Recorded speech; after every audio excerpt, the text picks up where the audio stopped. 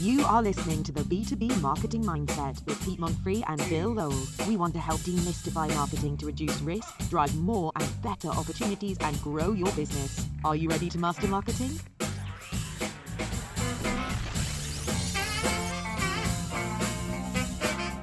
All right. Here we are again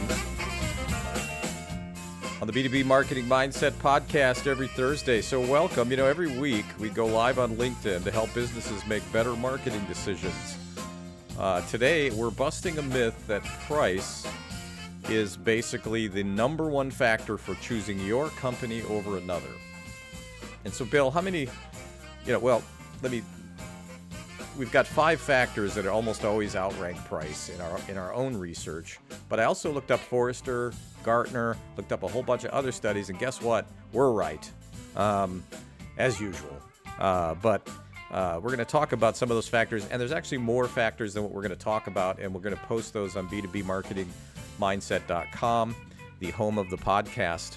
So, Bill, how many times in your illustrious career have you had a CEO insist that price is basically the only thing, usually accompanied by a slam on the desk with the fist?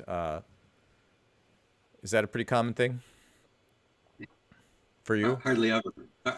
No. In fact, I can't really remember a time, where that was the case. So it's, and even in all the customer studies that we've done or the brand perception studies, where we ask people, like, how did they make that decision?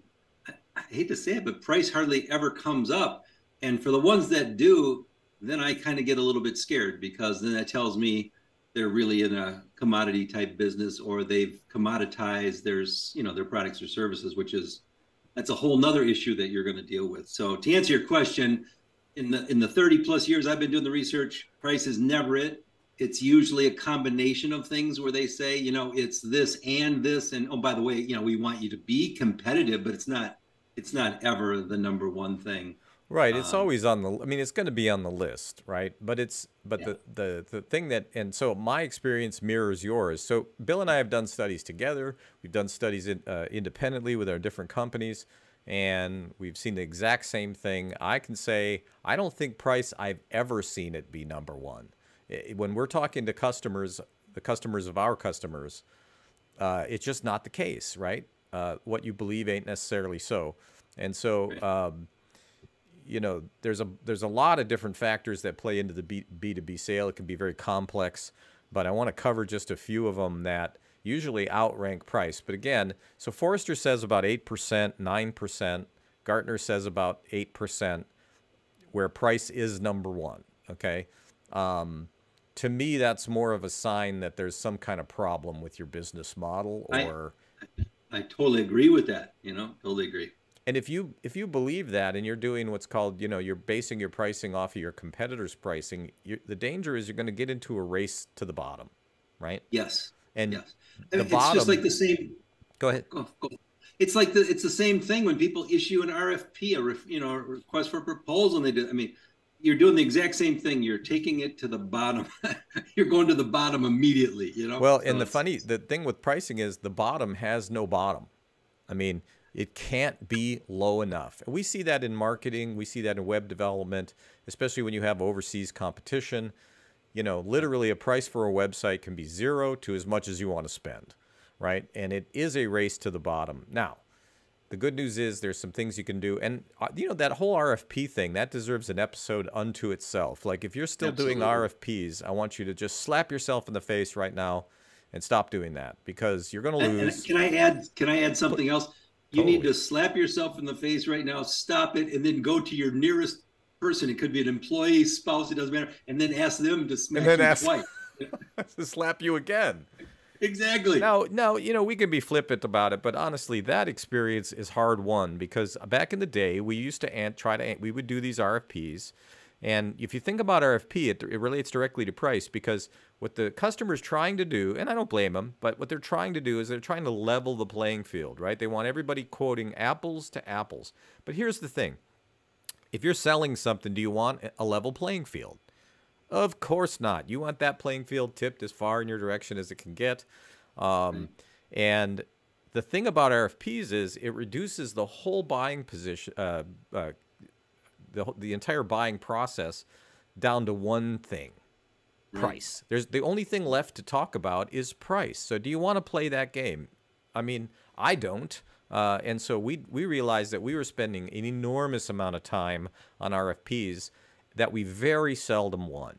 And over years and years, you know, it's pretty, I think most people know this, but whoever wrote the RFP, whoever helped the client write the RFP is going to win it. All right. It's a rigged game. Now, if you can get in there and rig the game, then maybe this rule doesn't apply. But I don't want to spend my time writing RFPs unless it's a very big deal. And even then, I'm really not that interested in that. But so RFPs, slap yourself in the face, go to your spouse, have them slap you, maybe ask someone on the bus to slap you, because that's always good. And please record it on your phone and send it in, because that would be awesome. We'll definitely put that on the podcast. But we've got some things that pretty consistently rank higher than price. I mean, sometimes price will be like number 3. Number 4. And like you said, sometimes it doesn't even come up. And so, and in many of those cases, the client finds out that they're just priced too low. Right. And so, and like you said, Pete, which I think is really a danger, you start going down that model, you've just ruined your business. I mean, how do you start? I mean, it takes a lot then to start turning that around and getting your margins up, doing other things. I mean, and we'll talk about this, I know, in a couple of other your points, but if you're going to actually try to sell another product or service or do some cross-selling, it's that same expectation is going to flow then. If you've been that low in price, they're expecting the next thing you provide to be that low in price. It's a spiral, like you said, that just doesn't stop. It's a one-way river, because you can't go up in price. You can only go down. And so if you're not sure, well, first of all, if you're not sure, you should be doing research. Right. But if you still refuse to do that, then start high, right? Yeah. Because you can always come down. So let's talk about one of the factors that is consistent in all of our research. And listen, people, we're talking about thousands of research studies. We've been doing this for 3 decades. And between the two of us, I mean, I honestly, I stopped counting about 10 years ago. I really have no idea how many research studies that we've done, not only for clients, but for ourselves. Like, we're constantly doing this. And so these are the things. So reputation and trust, or perceived value. So I got my slides out of order here. Perceived value. So this is an interesting one to me, because it's perceived value. Because before the sale, the client can't know what the ultimate value is going to be, right? So it really comes down to the perception is reality issue. So perceived value, they perceive that your overall value proposition, and those could include different factors: quality, reliability, innovation, support. It could be a whole list of things. And price is part of that equation. But what have you seen in terms of that coming up in surveys? Yeah, I think the perceived value is really high. In fact, we even ask, when we do our studies, we ask people to rate the perceived value so that we can understand it, or do a pre and post. You know, what was it before you met this client? How about afterward? And you're so right. I mean, the value part is critical. And, you know, there was a trend, as you remember, about 15 years ago, where everybody was saying, sell on value, forget about price. And I think that that's really true. But just like you said, okay, how many intangibles or tangibles do you provide for your clients that, you know, it goes without saying. So it's like, okay, you know, yeah, we're going to be good in what we do, but, you know, you're going to answer that phone. I know, you know, how many times have you done some stuff where you go the extra mile for a client and you do a few extra things? And, you know, it's like all of that is so important, you know, whereas if it's based on price, somebody's going to be charging you for every second of time and everything else. So the perceived value, you know, and plus, you know, you said this too, Pete, which I think is really important. You know, you have to believe it. So for example, when you're pricing, you know, you have to make that decision, you know, where are you strategically? And you know, if you don't want to be the low cost provider, maybe you offer a little bit higher price. And by doing that, somebody might also perceive the value of that. But value is, you know. Objectively, does a Rolex keep better time than a Timex? Exactly. Okay. I mean, it's about the perception of value. And that can be something that you can control, right? And there is a strategy, premium pricing strategy. Rolex uses it. Mount Blanc pens use it. Yep. Yep. Mercedes-Benz uses it. Is a Mercedes better, or is a Bentley better than a Mercedes objectively? Maybe the fit and finish. I mean, but is it the more value than the price differential? Yeah. It Yeah. really isn't. It's all about the perception of it. So, Yeah. research is a great way to find out how people, because no customer is going to just say, "Hey, perceived value is one of our important drivers," because they don't use those words. They don't think that way. Some of these are kind of psychological things that they Yeah. can't maybe verbalize. I'll give you an example of one thing that I tell every one of my clients when I'm going to do a research study, Pete. And that is, I always say, because like a lot of times, some of the CEOs and the top marketing people will think they know everything, but they might want confirmation or they might just want a little direction. And I always say, you know what? I guarantee you, I am going to bring you at least one surprise or aha moment, or maybe several. I don't know how many that's going to be, but I can guarantee you we're going to bring some of those for you. And the people look at me like I'm a little crazy, and I go, that's the value. It's like you think everything else is going good, but we're going to bring you some insights that no one else is going to do. So it's like, how are you positioning yourself to be able to provide that value to the client? They've got to see it. They've got to see it. Well, and I want to underscore this too. Clients, this is not a slight against any of our clients. They know their business, all right? They're going to be 98% right. And we love it when we come back and say, "Hey, man, you were right on that 98%. It's this 2% or it's this 1% that we're wrong. And then there's this 1% that we didn't think of and you didn't think of. And it's a huge insight, makes a big difference. Yes. And if you didn't do the research, you would have never known." And so, I guess in some ways this episode is going to be talking a lot about research, but that's okay because it's crucial. The other thing for value, and maybe I'll mention this for the other point, or second point that we're going to talk about, but with regard to value, there's a lot of times that the customer just doesn't know how to solve their problem.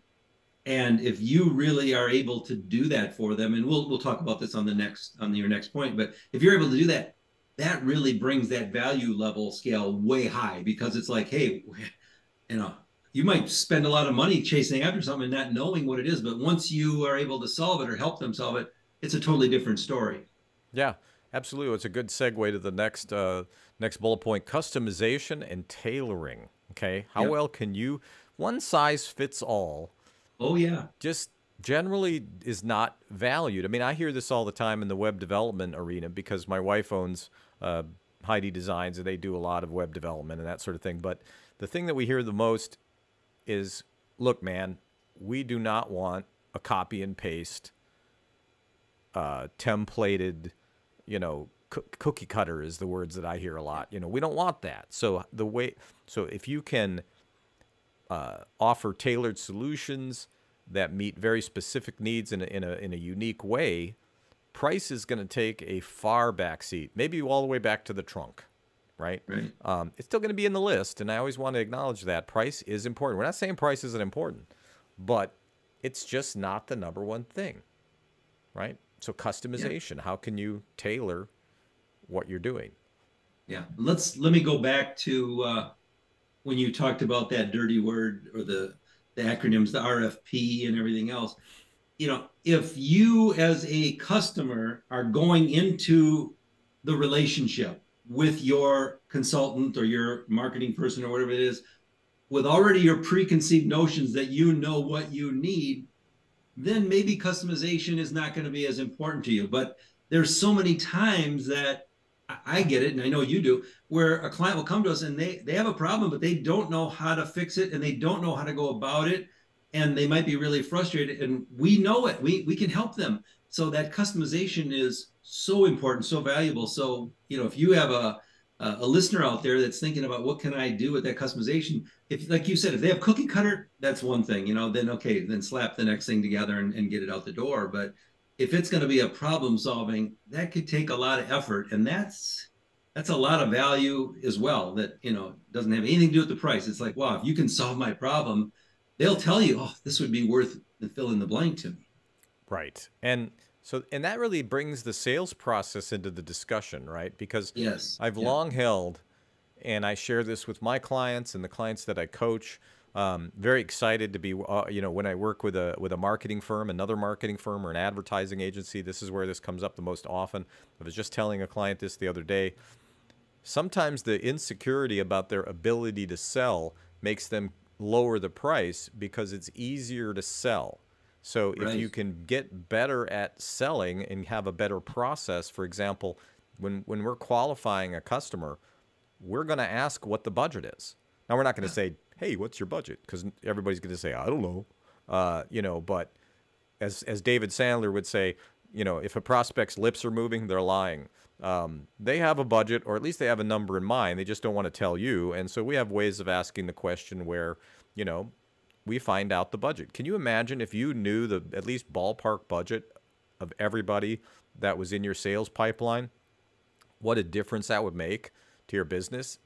Now, sometimes somebody just will not share their budget. So you got a choice to make. I know my choice is always, thank you very much. We appreciate your time. If something changes, let us know. If you're not going to tell me the budget, I'm not going to play. It's this new game. Well, it's not really a new game at all. It's called Let's Play Guess What's in My Head. No, we're not playing Guess What's in My Head. I hate that game. And so, is it lazy? Are you being a lazy salesperson? Right? Mm-hmm. That's kind of a judgmental thing to say. Maybe a better way to say it would be, could your sales process be improved, right? And I love talking about sales. We don't do that enough on this program. We should do Yeah, that. we should do that sometime. But you know what? You just hit on a really, really important point. You're absolutely right. If lowering the price makes the sale or the selling process easier, some people go for that. And you know, obviously that's a strategy, but I think it's a terrible road to go down. You know, the one thing I think that's important to remember is that everybody has got unique needs. And so being able to customize something or tailor something to those unique needs is just absolutely critical. And you know, it's not that boilerplate like you're talking about. Well, we've become a world obsessed with scalability and automation, and you know, where it really pushes people to standardize things. And there are offerings, packages that you could standardize, but even within Right. a package, there needs to be a level of flexibility. Now, if you're happy with the lowest price you can possibly get, even, you know, hey, if you want to win a lot of deals, lower your price below your cost, right? Yeah. You're going to win like crazy until you lose. Let's go on to the next thing. And this is a huge one. Reputation and trust. Yeah. Reputation and trust. Now, I want to share this with the listeners. You're doing a survey for me right now Yes. about reputation, perception. I can't remember the third thing we were looking at. Well, your brand, and there's a lot of stuff Oh, that we're yes. measuring on that, but the brand perception, everything, you know, We want to the know, you know, value. what words come to mind when they think of our company. Yeah. You know, and me personally, I mean, it's tough. It's kind of scary. I got to tell you, you know, because I'm sure some people are going to be like, oh, that guy's just an asshole, you know. But that's okay, because I am, and it's fine. I already know that, you know, so we can take that off. But it's But the 2% reputation that and I'm going to trust. bring you. Right. Reputation and trust. This is something you actually have control over, believe it or not. Right? Yes. All these things that we're talking about, you have control over it. And I think sometimes we don't realize that, right? Or we don't know how to control it, right? So Right. an established company is going to have an advantage over maybe a company that doesn't have a proven track record. But what if you're not even talking about your track record, right? I think we win a lot of business simply because of the track record, right? And where other companies, maybe they're not as, what did Reagan say? I'm not going to use my opponent's age against them. Yeah. Yeah. You know, maybe they're Age and not as inexperience. experienced, Age right? and inexperience. That's right. Yeah. You know, our positioning is all about experience because we find that that's one of the things that it's unusual to find people that have been in our business as long as we have. Okay, I'm not bragging. I love to brag because this is Texas. By the way, in Texas, you know what they say about bragging? It ain't bragging if What? it's true. Look at my hair. All right, Yeah. that's enough of that. And everything is bigger in Texas. Everything is, including my ego. So it's just outsized. Okay, So wonderful. level of trust and credibility. So what are some ways that they can communicate credibility, trust, Well, thank reputation? you. That's a really good question because I have a couple of points to say about that. There, a lot of times I talk about brand heaven and brand hell, and people think I'm nuts. But in order to get to brand heaven, which has everything to do with your reputation and trust, it's like the number one thing you need to be is consistent. So it's like if I'm coming to you, Pete, for some kind of service or to one of your clients to purchase that, I want to know every time that I come, I can expect that to be the exact same or better every single time. And it's like, so when that consistency keeps on going up like that, like every time, it's like, then there's no disappointment. Everything is always as it is. All of a sudden, I'm building more loyalty. But guess what? The more loyal it is, the more they're going to stay with you. You got better retention of your customers, your clients. I mean, so good communication, good customer service skills, all of that is going to be so important for building that trust. But if you go to brand hell, that's like we do something that's inconsistent, or all of a sudden it's a project or a product that you're selling, all of a sudden something's wrong. And then all of a sudden we get on the phone and the customer service isn't as good as we want. And it just starts going downhill. That's the brand hell that we're talking about. And so you have to be very, very careful to not go into brand hell. You want to make sure that you're consistent and going always, in the right direction and doing the things because that trust, that consistency builds trust, which builds loyalty, which builds repeat business. I mean, I could go on and on and on. I don't know Well, if that makes there's another four-letter word in Oh, business, and it's plan. Okay. yes. Really, I don't know of any other way, especially if you have an organization that's of any size, to be Yeah. consistent unless you have some sort of plan. Doesn't have to be a complicated Yeah. plan, doesn't have to be Yeah. 150 pages, but some kind of plan, that's how you become consistent. And when you're inconsistent, psychologically, that tells people maybe there's chaos on your Yes. end, right? Yes. It starts to impact, but people aren't going to overtly say, well, these guys are kind of inconsistent, I don't trust them. It's more like No. the gut feel of Yeah. if they trust you or not. Okay, they might not be able to verbalize it, but and how But it, credibility is another yeah, one. This podcast absolutely. is all about credibility, by the way. Yeah. Think about it. It's every interaction, just like you were talking about with your customers or with your publics or with your target market. I mean, it's just like you were talking about being consistent. But you mentioned something else that I think really needs to be explained here, and with regard to reputation and trust, and that is crystal clear communication. Because if you're not communicating with the clients, and I have clients that are like this, where it's like they're doing really well. And so I don't want to say they forget about their customers, but they're too busy. It's like, that is a bad way. You're going to start hurting your reputation. So what can you put in place to have some more communication? Yeah, So and whether that's, I'll admit, I think sometimes we don't as a clarity marketing support, we don't do a good a job as communicating as we might, and that might be because we're kind of small and we do get busy, but at least we're aware of that. We're try to do better yeah, all the time. So yeah, let's run to the next one here. This is a huge one because I believe risk mitigation. yeah. When somebody asks me what business we're in, it's real easy to Mhm. say marketing. Actually, what we're in the business of is mitigating risk. Okay, you're going to risk time, treasure, effort, blood, sweat, tears. Uh, that's what you're risking. And if you make the wrong decisions, or let's say you don't quite understand what your customer thinks, or you think you understand, you're willing to make those assumptions. You're raising your risk profile, right? Yeah, yeah. So risk mitigation, how much, I have a friend that's a stunt man. Wow. And let's just say he has an entirely different concept of risk than I do. I Oh was yeah. talking to him. I went to his place, and his face was all scratched up and stuff. And I said, "Wow, Steve, what happened to you?"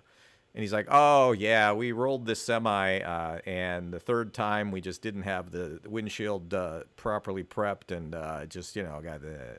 And that's when I just realized, rolling semis, I'm gonna pass on that. Okay, it's just Exactly. I'm the risk taker, but Steve's nuts. Yeah. So, well, there's the risk of choosing the wrong horse, right? Right. Right. And so, and sometimes there's the old saying that nobody got fired for choosing IBM. Right. It's all about risk mitigation, perceived value, trust. It's kind of it's all of these things combined with that saying, right? Yeah, yeah, absolutely. And I think you nailed that one too. And that works on both sides of the equation, both if it's marketing people that are viewing this now today and how they present that to their clients, or if it's from the client side and how they see it.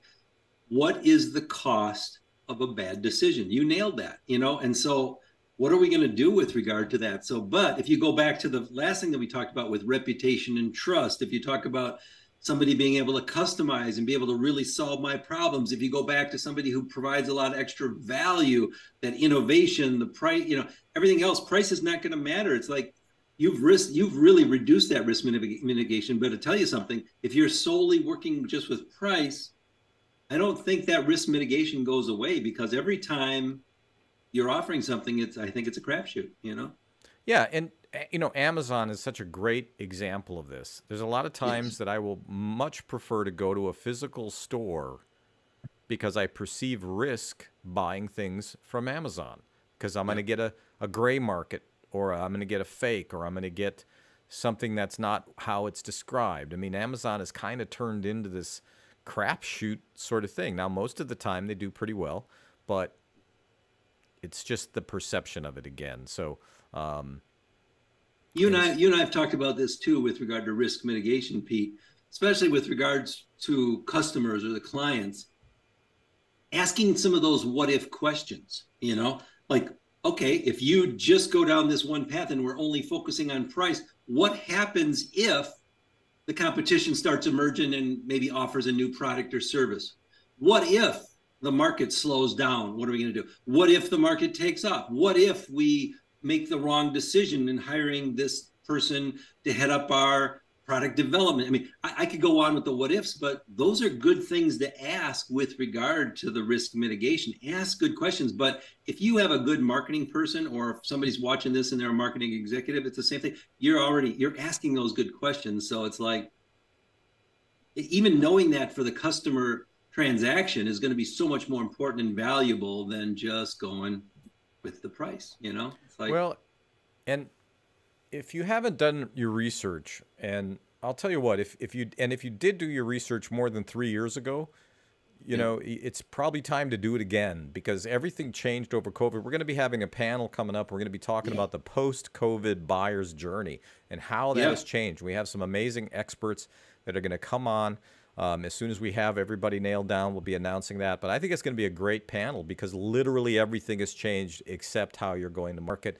And I'm going to bet that if you're still doing the same things that you were doing 3, 4, 5 years ago, your numbers are probably not where you want them. And I'm going to take this opportunity also to let you know that you can subscribe to the B2B Marketing Mindset on every major podcast platform on the planet, at least the best ones. And but you can also go to b2bmarketingmindset.com, and that's where the video goes. Because, podcasts, all audio. But if you want to see transcript of the episode, you want to see our beautiful, attractive faces, you can go to the website. And so we encourage you to do that. Please subscribe and share with a friend. That's my ask of you today in return for this wonderful knowledge that we're sharing. Last thing, relationship and collaboration. Take it away, Bill. I think that the relationship thing kind of speaks to almost everything we've already talked about. If it's going to be based solely on price, technically they don't care if you build a relationship or not. But if I build a relationship, I'll give you an example. If we're building a relationship, we're going to go out of our way to give extra value. We're going out of our way to build customer service, because we're no longer seeing it as a vendor relationship. When somebody says vendor to me, I mean, it just makes my skin kind of crawl. I mean, to me, I deal with friends. And so that's how you look at it. So it's like, if we're building relationships, if we're going to collaborate, which means we're working together to solve the problem. And I just think that goes without saying. It's the customer support. There's just so much more that makes you differentiated from your competition if you're able to have that strong relationship. And I know you want to respond to that, and then I can share a couple more things if you'd like. Well, I was just going to say that, you know, Sandler, and I often talk about Sandler because it's a sales methodology that literally changed my life. I spent 15 years of study. Actually, here is the manual for Oh, Sandler. wow. Oh, There you go. it's a lot to learn. But one of the things is the relationship curve. And at the top of it, you've got advisor, trusted advisor. And at the bottom of the curve, you've got vendor. And it's a curve Yes. because it's super easy to slide down, right? Make wrong decisions, you're going to slide down. In the middle is service provider, okay? Yeah. Why do you want to be a trusted advisor? Because your perceived value is going to be higher, customer loyalty is going to be higher, you're going to get more referrals, you're going to have more success because your clients believe you and trust you and respect you. If you're a vendor, you get none of those benefits, and you're only as good as your price. And so ask yourself, are you a vendor? Are you a service provider in the middle? Are you a trusted advisor? If it starts with a V, you might want to change some things. Yeah, absolutely. Couple of things. One, I was lucky enough to work for a wonderful person that taught me, and actually that's how you and I got together, believe it or not, because your Ed. uncle worked for, he worked for that same gentleman, so we worked together. But Ed would always say, you know, like the secret of selling or the secret of a good customer relationship or client relationship is, he'd say, people want to hang out with people that they like. And I remember when he first told me that, I was like, okay, that's pretty simple. Of course that's true. But it's really, I mean, it's an effort. It's an effort. So, you know, people do want to build a relationship with people that are likable and enjoyable and that are going to go the extra mile. And so I think that that's really key to, you know, and that would drive, you know, better value and so much more. And so I think he was absolutely right. I think that building the relationships are key. The other thing that I really think with regard to the relationships and the collaboration is, if you have a good relationship with your customer or whatever the case is, and let's say that you provide some kind of service or whatever, and they say, if it was just a vendor, they'd say, no, your price is too high. If it's a friend or a customer, or you're that trusted advisor that you're talking about, they're going to share their problem and say, the problem that I'm having is I really have a CEO that's really not on board right now, and I need to help. Okay, now it's a different story, because now we can collaborate to help them sell where they need to, or to solve the problem. It just makes, you know, and both parties are more willing to do that. You know, otherwise you're working in the dark. Well, I love Dad. I only met him a few times back in the day, and thank you to my Uncle Bob. Bob Cooper, definitely. Are you out there? You know, he was a great advisor for me, introduced me to you back 3 decades ago, and it's just been amazing. But I want to add something to it. So yes, likability, but the other thing is respect. So people buy from those they respect and like, okay? Yes. It's a two-edged sword. You can make a sale if you only have respect. They don't really like you, but let's say you're the best guy in the business, but how many of us have that? I mean, besides me and you, but how many people have that, you know, that position? But respect and likability, the quality of the relationship. Quality relationship. Are you always bringing value, or are you always coming asking for something, right? If you're bringing value, you're going to create that relationship naturally. And so those are at least 5 things. I think we have like 9 or 10 total things that consistently score higher. We could go on forever, but I think people are getting the point. It's like price is very rarely number one, and if it is, you better rethink your strategy. I think the other point is here, the diversification is really key of strategy. So like when you're even thinking about how do I position my business or my service, it's like, think about some of those 5 things that Pete and I just talked about today, and what are they? Or maybe if you want the others, download those from the website that Pete was talking about. Maybe there's some other things that you position, but don't go on price. Don't go on price. Yeah, I mean, let's wrap up final thoughts here. I think there's a bug flying around in the studio. Did you see it? I hear it. It tried to fly up my nose a minute ago, and it bothered me, but Well, that's worth them going in and tuning in on LinkedIn to see it on the podcast, the video of it, right? We're very inclusive here. Even the bugs are welcome. But I think my final thoughts on this, and I want you to share your final thoughts. They're just, we've identified what we're talking about are the ones that consistently come up in the research, but there are just a myriad of factors that are going to be more important than price. And if you do the research and you ask your customers, don't guess. Guessing, I mean, maybe you're like Steve and you have a very high level of risk tolerance. Hey, great. Go ahead and guess. Our clients don't pay us to guess. We don't do it. We do the research. We talk to your customers. We do competitive analysis. And we want to know as best we can. We can't get 100%, but we're going to do a lot better than if we just believe whatever you say as a client, because you're going to be full of cognitive bias. That's why I hired you to do my research, because I'm not going to do that research because I'm too biased. All right? And so this is how you figure out what are those top 3 criteria, top 4 criteria. Where does price factor in? I like the question, we ask, what are your top criteria choosing one firm over another? That's a very specific question. And then how do you rank it? And then I love to follow up with, and then now using those same criteria, how do we rank against our competitors on the same criteria? Okay. If you're doing research that asks questions like, if we were a tree, what kind of tree would we be? That's not useful information. That's real. I had that's a real thing. I had somebody, the other question they wanted me to ask their clients were, if we met at a bar, what drink would you buy me? I got fired from that client. Wow, good. Because I refused to ask those questions of their customers. I'm like, I'm not going to go and make you look like idiots. I didn't say that. Well, maybe I did. Unless it was Miller Brewing Company or Miller Coors or right. Or one of the other. Maybe it was Anheuser-Busch. Oops. Ooh. Yeah. Oh, sorry. You Final ring thoughts. That bell. Final thoughts. This is a much more complex topic than we can do in a podcast, but you just nailed it, and that's what I would have said as my going away. Ask your customers what are the key criteria that they utilize to make the selection, and by the way, those things can and do change all the time. So you bet, so get it for this year, but then you better ask and do a follow-up next year, because things might emerge or change, and they're going to tell you, and then just like you said, you can rank them and see which ones are the highest and which ones are the lowest. I guarantee a price is usually going to be at the bottom of your ranking there. Absolutely. And, I want to say that, a lot of people don't make it to the end of the podcast. That's kind of normal with video.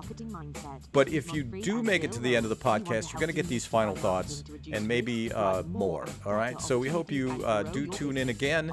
Catch us everywhere fine podcasts are consumed. And it's good to see you, Bill.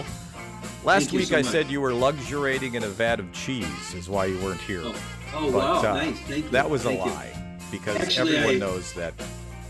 I have turned into a bionic person, as you well know. I've had, in the last 3 months, I've had 2 hips replaced. So now I'm ready to go run a marathon, Well, that's just because you're young and, that happens. Oh, yeah, and, that's it.